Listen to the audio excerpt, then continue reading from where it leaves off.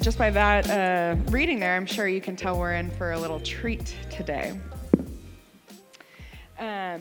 Well, good morning, everybody. Hope you guys have had a good summer. I know we're just entering August, but I don't know about you guys, but August really hit the ground running for me, and I'm kind of okay with it because I am so ready for fall to be here. So if you disagree with me, that's okay. We can still be friends, I guess. For those of you who haven't met me, my name is Amanda. I'm one of the associate pastors here at Midtown, and I have the privilege of continuing our journey through the Minor Prophets. This has been probably one of my favorite series that we've done. It's been so impactful. We've talked about a lot of hard and challenging things, but we've also been reminded of God's faithfulness and goodness along the way, and that's just been so rewarding and impactful to my faith. So I hope it's been doing the same for you. And believing in God's goodness is not always easy. Today we sang Canvas and the Clay, and the words, "You make all things work together for my future, for my good, for your glory, and for your name." It's not always easy to sing things like that, as Alex mentioned earlier. Sometimes we struggle to believe that. Sometimes we struggle to even get those words out when we're singing in worship because life is hard. Sometimes we're hit with a health diagnosis. Sometimes we have a difficult family relationship or just many of life's general suffering. And it reminds me of this quote from a Cinderella story. Yeah, gonna go there. Many of you might know this quote, but it's waiting for you is like waiting for rain in this drought, useless and disappointing. And while Hilary Duff's character might have been saying this in a romantic context to Chad Michael Murray, I think we can get the sense of what it's making us feel, though. Sometimes when we pray, sometimes when we think about having faith or having hope, we really feel like it's a useless and disappointing journey. It's something that I think we've all experienced. If you haven't, I'm so glad for you. Genuinely, I'm glad if you haven't. But if you have, I think most of us have, I think we all just know what that struggle is. We know what it's like to sit in that. And in fact, I've even had several conversations this week with various individuals who were just sharing about how it's really hard right now to believe in the goodness of God. Life has been so cruel, and it's so barren. It's hard to believe that there's anything else past this. It's hard to even sit aside and dream or imagine what could be other than the sorrow that's inflicting them now. It's hard to do anything but say, okay, well, I guess I'm going to sit here. I'm going to embrace the darkness. I'm going to adapt. And I'll just find contentment in life being really, really hard. Because what's the point of doing anything else, right? Have you ever been there before? Just ready to just give in. We're going to sit here. It's too hard to do anything else. You've been waiting for so long. You've been persevering so much, and you're just in such deep pain that the thought of trusting or hoping is unbearable. At some point when we're in those situations, we do have to choose, though. We do have to make the choice. Are we going to sit in the pain, or am I going to believe? Am I going to continue to have faith? And just like Israel, when we find them in this passage, we are left asking, how and why are we even able to continue in our faith? Good thing for us, God sent some prophets or messengers to the people of Israel that are going to speak to us as well. Last week we learned that Haggai came and spurred Israel to move and go back to Jerusalem. And today we're going to learn about how Zechariah then came to encourage them in their faith as they returned. So today we get to hear from Zechariah, and we're gonna look through some visions, so hang with me. But he provided Israel with some visions that really were meant to spur on their faith and teach them why and how we can have faith. So before we dive into the text, we're actually going to spend a little time today talking about what faith is, just to make sure we're all kind of on the same page as we talk through this. You know, we tend to think of faith as just this like mental capacity that we have. We are going to think and believe something. It's an inner state or a mindset, a conviction even, or even a confidence. And for Christians, we would say our confidence or our faith is in God. And as Christians, we're also prone to make ourselves believe that the right response to any moment of difficulty or doubt or question is to just believe harder. Just believe more. Say more positive things. Say more faith-filled things. Quote that scripture. It'll change everything. Not that I believe that. I believe praying scripture is great. However, faith just begins in our minds. Mental affirmation is just the beginning of faith. It actually ends with our obedient actions. And as author Matthew Bates, in his book, Salvation by Allegiance, it's a great book, you should read it sometime, he calls obedient action enacted loyalty. And so when it comes to faith, we need to have enacted loyalty. Hebrews 11, verse 1 also supports this, as it defines faith as the substance or reality of things hoped for and the evidence of things not seen. Faith is an action, not just a mindset. It's not just telling everyone or yourself that you believe in God. It's not just saying, I will experience the promise of God, but it's actually taking a step to step into that promise of God. It's actively participating now in what God has promised for the future. And in this way, faith is a mental affirmation that grows into loyal obedience, or what Bates calls allegiance to God. We're going to be using allegiance and faith interchangeably today. And that might make some of you a little unsteady. The word allegiance doesn't exactly have great connotations all the time. A lot of times when we think of allegiance or loyalty and obedience, we're thinking politics. We're thinking countries. We're thinking, nationalistic views. But sometimes we're even thinking about sports teams, I say, in Chiefs Kingdom, but I digress.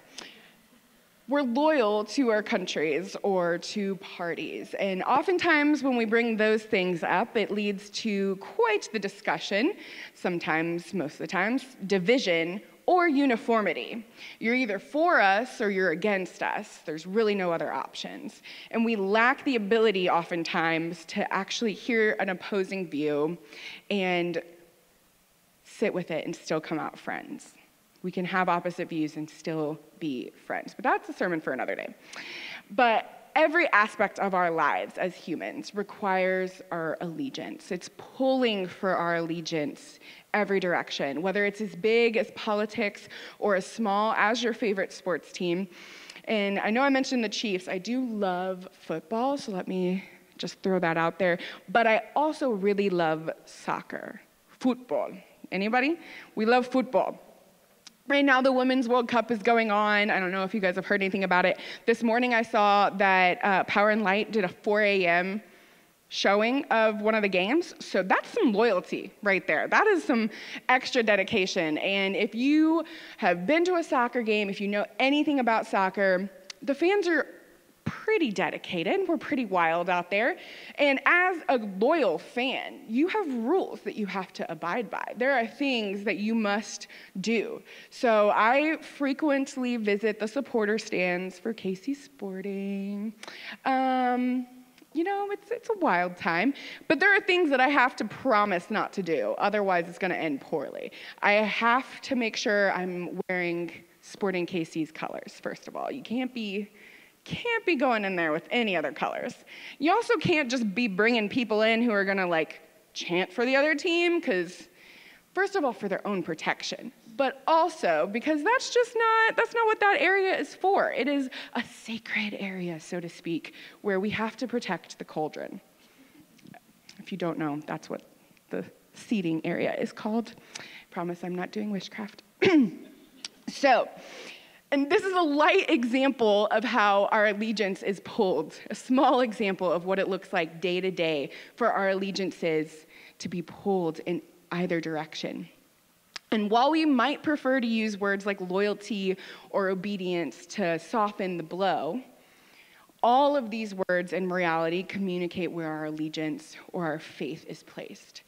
And as Christians, we are reborn in the family of God, called to change our allegiance from the things of this world and the people of this world towards an allegiance in God. Allegiance communicates who and what we are loyal to and obey. Israel had a pretty clear answer for who their allegiance was supposed to be for: God. After all, they had a covenant. They literally pledged their allegiance to God. But from time to time, as we know, they broke that covenant. They broke that relationship through their disloyalty and their disobedience. And this is exactly where we find Israel in the book of Zechariah. We are seeing them called back into allegiance with God, called to return to Jerusalem and rebuild the temple. And Zechariah is a book telling the story of post-exilic Israel, so they're just coming out of exile, as they return to Jerusalem per the prophet Haggai's encouragement. And we find Israel, the exiled people, hopeful for their promised messianic kingdom. And as they return to Israel, they're still in mourning over their exile. I mean, they've been exiled for 70 years. I would be mourning too. And they're still mourning their promise that has yet to come, and it seems like it's never going to come. But as they return, Zechariah shares a series of visions, retelling Israel's history, breaking the covenant, coming back into relationship with God, and ultimately calling them into repentance. And Zechariah has a word of encouragement to Israel that God has not forgotten them. He hasn't forgotten his promise, and in fact, he was going to restore their relationship and build a new kingdom using them as the foundation. And in this, Zechariah directs the people of Israel towards a spirit-empowered faith. He's asking if the people of Israel would lift their heads from their mourning and trust the promise of God would be fulfilled. And by trusting God to fulfill his promise after nearly 70 years of waiting, that's easier said than done. I've never had to wait 70 years for something because I'm not 70. And I hope when I get to 70, I'm not saying that I've waited 70 years for this. But I can imagine it's much easier said than done. Zechariah starts off with this promise from God that he will return to Israel as they repent and turn to him. And with this comes a warning about being like their forefathers, about staying disobedient, not listening to God. He's calling them away from that. And we see this same promise about God returning to Israel as they return to him in James chapter 4, verse 7 and 8. James gives instructions to submit to God and resist evil by drawing near to him. He says, "Submit yourselves therefore to God, resist the devil, and he will flee from you. Draw near to God, and he will draw near to you. Cleanse your hands, you sinners, and purify your hearts, you double-minded." Good nicknames in there. God's promise is consistent throughout the Bible. He's consistent to say that when his people turn from their ways, when they repent, that he will in turn be faithful to draw near to them. And after this opening promise in Zechariah, we see what is called a chiastic pattern. Say that 5 times fast. This is really a pattern. It's a literary technique that repeats messages in an inverse manner. So sayings like, when the going gets tough, the tough get going. Okay, it's the same message, it's just inverse, said a little bit differently. So we see here that the chiastic pattern used in Zechariah is really just meant to emphasize the message that Zechariah or God is trying to communicate. And in Zechariah specifically, we have 8 visions that he goes through, and they are paired into 4 pairs that all call the people of Israel into a spirit-empowered faith. The Bible Project actually has a wonderful imagery for the book of Zechariah. I find this pretty helpful. It's going to be kind of small on the screen, but there's a link in the sermon guide as well. But Bible Project has this, and it shows the pairing of the vision. So in the bottom left there, you can see the first and the 8th are paired, 2nd and 7, 3 and 6, 4 and 5. And so we're going to take some time just to go through these briefly, because some of them mention horns and lamps and olive trees, and who knows what that means, but we're going to talk about it. So the first pair here actually shows the soon coming rise of Persia, which would mean the conquering of Babylon, which is actually like a really powerful message of peace for Israel, because their oppressors for the past 70 years are going to get conquered. So victory for Israel. And this victory leads Israel actually to question, does this mean that now is the time that we get our messianic kingdom? Is our promise actually going to be fulfilled? But the way that God answers, he says, yes, that promise is going to be fulfilled, but I'm not going to give you a timeline. Classic. And as we all hear the collective groan of Israel, because great, no, that's a clear answer. At least that's what I would do. I'm impatient, so maybe you guys are better than me. But he says, yes, the promise will be fulfilled, just doesn't give them a time. And then in the second pair of visions, we reflect on Israel's past sin and exile. Thanks, God, we needed that reminder. Good walk down memory lane. And then for the third pair, it involves measuring Jerusalem. It kind of is reminiscent of all the other measurings of the temples. It's really exhilarating, but it is actually exhilarating because it's about rebuilding a new Jerusalem and God restoring the covenant. So that is exciting. And this pair of vision also gives the promise that Jerusalem will be a beacon of hope for all the nations, a place where people will gather to encounter God. Can you imagine coming out of 70 years of exile and then being promised that you are going to be the beacon of hope for others? I can't imagine a better way for God to turn my mourning into dancing. And finally, in this last pair of visions, this is where we're going to camp out for the day. But these visions are about 2 key leaders in Israel. The first is Joshua, the high priest. The second is Zerubbabel, the descendant of David, but also the governor of Judah at the time. And in these 2 visions, we find them in Zechariah chapter 3 and 4. They offer us a vision of why we can have faith and how we can have faith. So we're going to take a deeper look into these chapters, and we're going to start here in Zechariah chapter 3. We find this vision about the high priest Joshua, and it teaches us why we can have faith. It contains this beautiful imagery of God's redemption and restoration. In this vision, God takes off Joshua's old rags and he replaces them with new, clean clothes. And Joshua is the high priest, and in this vision, he is representative of Israel, of the people of Israel. And the type of redemption that's offered by these rich, new clothes is beyond the power of Joshua as high priest. Now, as high priest, Joshua's role was to be the representative and the mediator between the people of God and God himself, both for repentance and in worship. The high priest was responsible for enforcing the covenants and also directing the hearts of the people. So there Joshua stands, unable to help himself, before the judge, God himself. In an unusual position for him, because he's normally used to being the one standing in place, judging others and finding atonement for them. But God doesn't just leave Joshua there helpless in his rags. He provided new clothing that came with it the promise of direct access to God.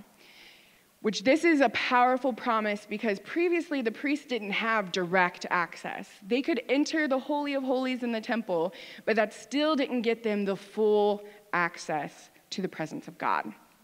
And now God is saying, you will have this ability. And this promise to Joshua is given as a representation and in anticipation of our future relationship with God that we have through Jesus, who is our new high priest. This offers us direct access to God. What an amazing promise. And Zechariah was looking to the future and a day in which salvation would come to Israel. And we have seen that salvation come. We have seen it. We live in a world being transformed by Jesus. Jesus is the why behind our faith.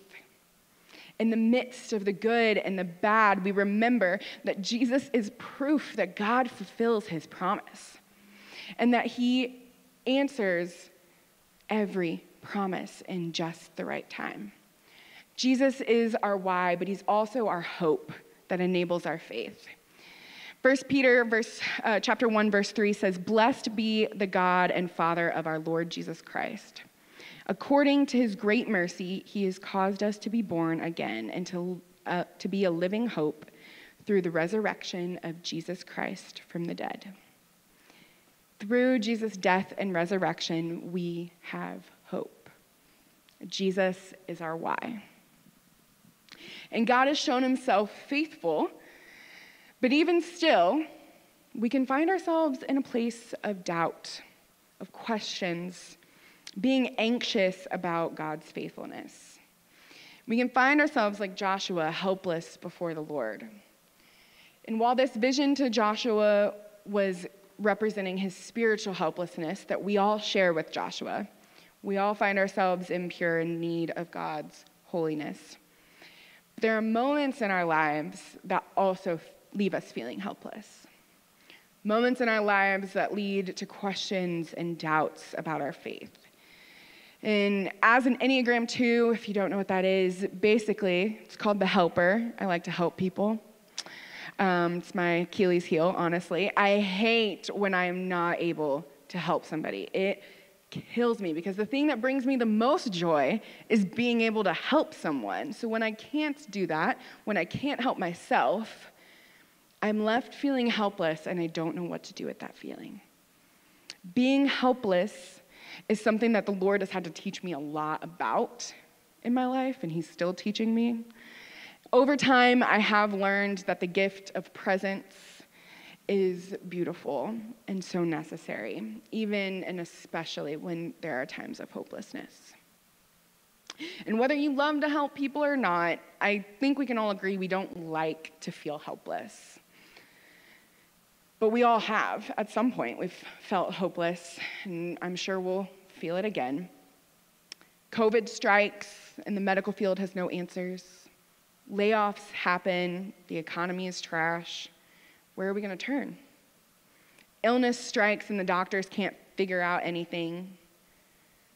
All feelings of hopelessness. And it's painful when we can't help ourselves. And it's even more painful when we can't help those around us. And it's often these times of hopelessness and pain that lead to our moments of questions and doubt. Where is God? Why is this happening? It's so natural for us to begin to question if God even cares. If he doesn't care, then why bother? Why bother with my loyalty and obedience? Why have faith? If things like this are going to happen, why? I mean, loyalty has to be earned, right? And I need proof. I need a track record. Has God earned my loyalty? And if I'm honest right now, I feel like my trust is broken, so I don't feel compelled to commit my loyalty or pledge my allegiance. And it's in these moments that we're often confronted with the cliches that tell us, just believe more. But remember, faith isn't just a mental capacity. It's not just believing hard, but it's walking in loyal allegiance to God. We're told and we convince ourselves that a good Christian, whatever that is, wouldn't have these types of doubts and questions. But guys, doubt isn't decreased faith. It's actually matured faith. Doubt is part of our process of growing in our faith. I actually encourage you guys to have questions. And I ask you to lean into them. Don't just leave them behind and bury them. Wrestle with your questions and your doubts. Invite God into those questions and doubts. And I encourage you to invite a spiritual leader into that process with you. The pastoral team and I are glad to sit with you through that and to journey with you. I don't guarantee we're going to have answers, but I do guarantee our presence. And I may not have the answers as to why things have happened in your life. Why the answer to things was so delayed or even is still missing from your life. I don't know why painful things have happened and the road was so lonely. But what I do know is that avoiding God, his scripture, and his people is only going to increase those beliefs and feelings.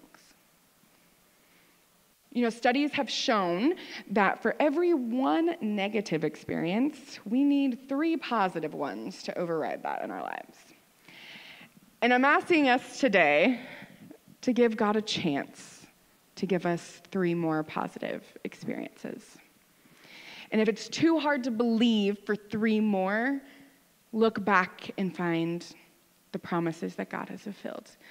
Look back and find those moments where God has come through for you.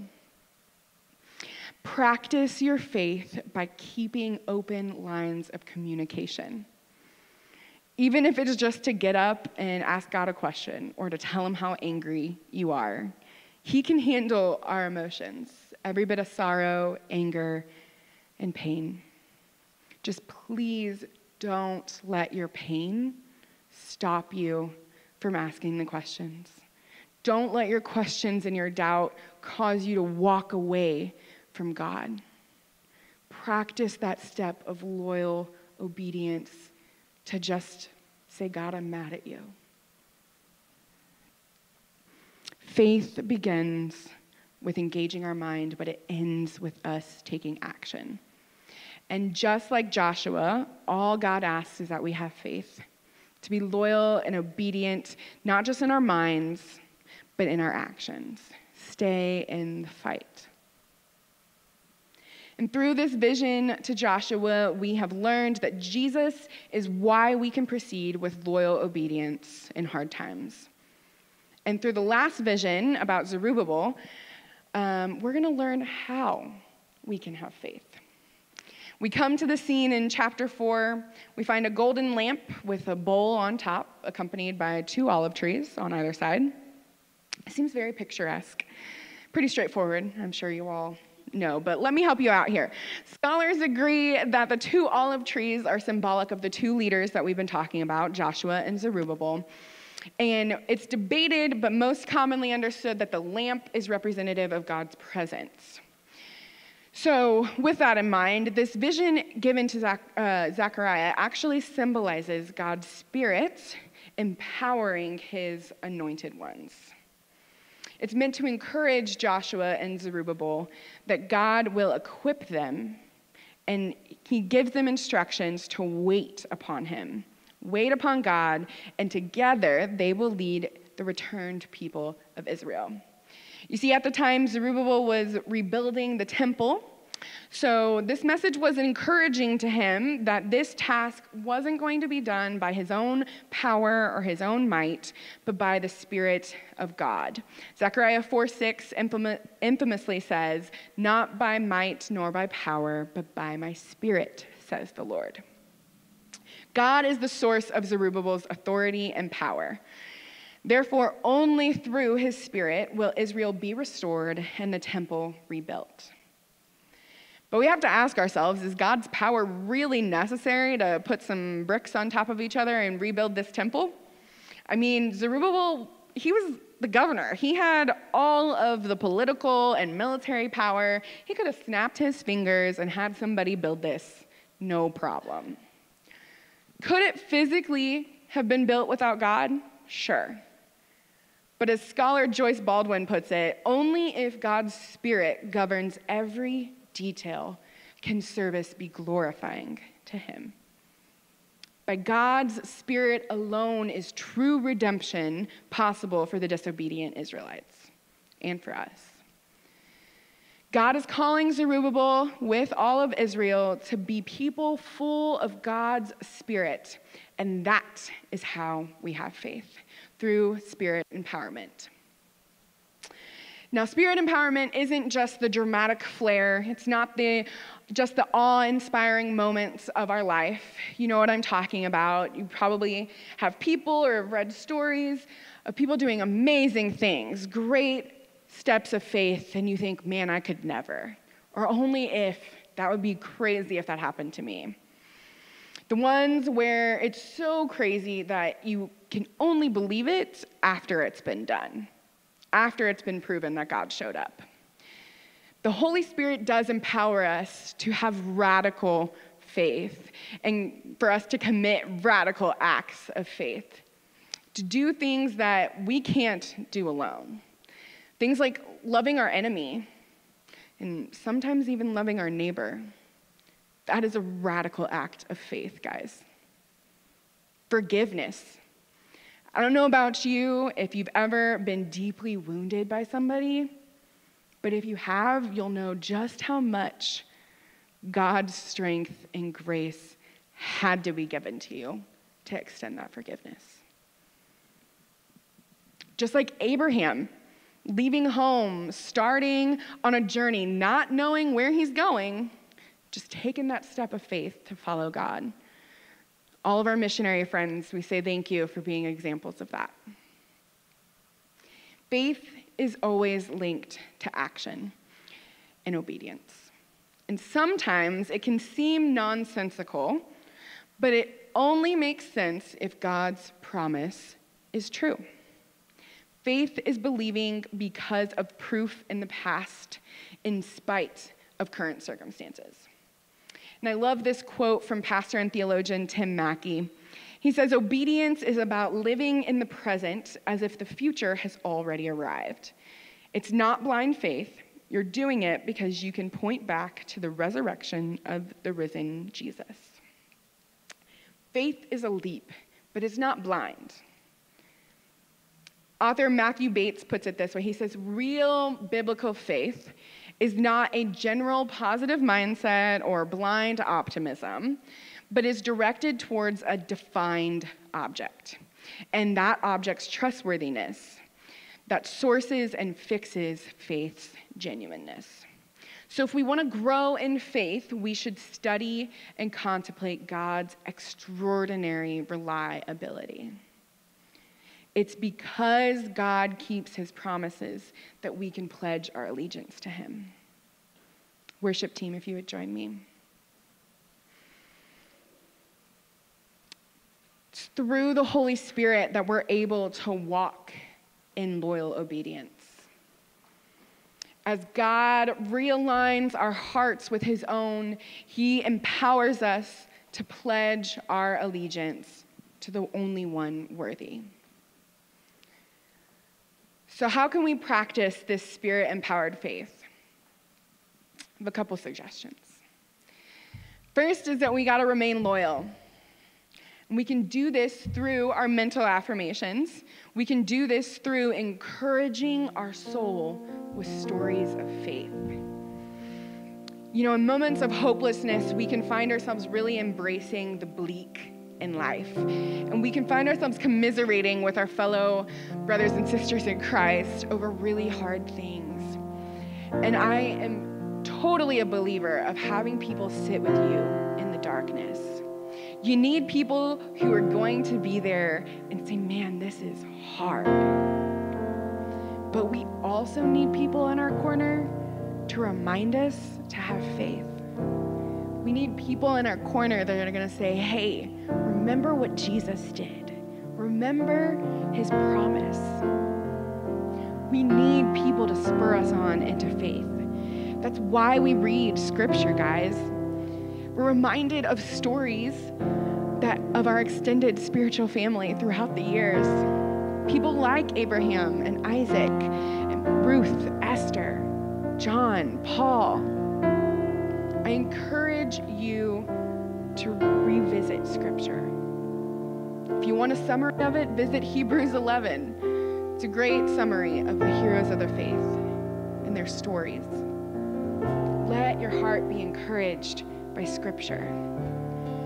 But I also encourage you to let your heart be encouraged by current stories of faith. Sometimes that can be hard to find. If you don't know somebody who's done something, it's hard to be reminded of those things.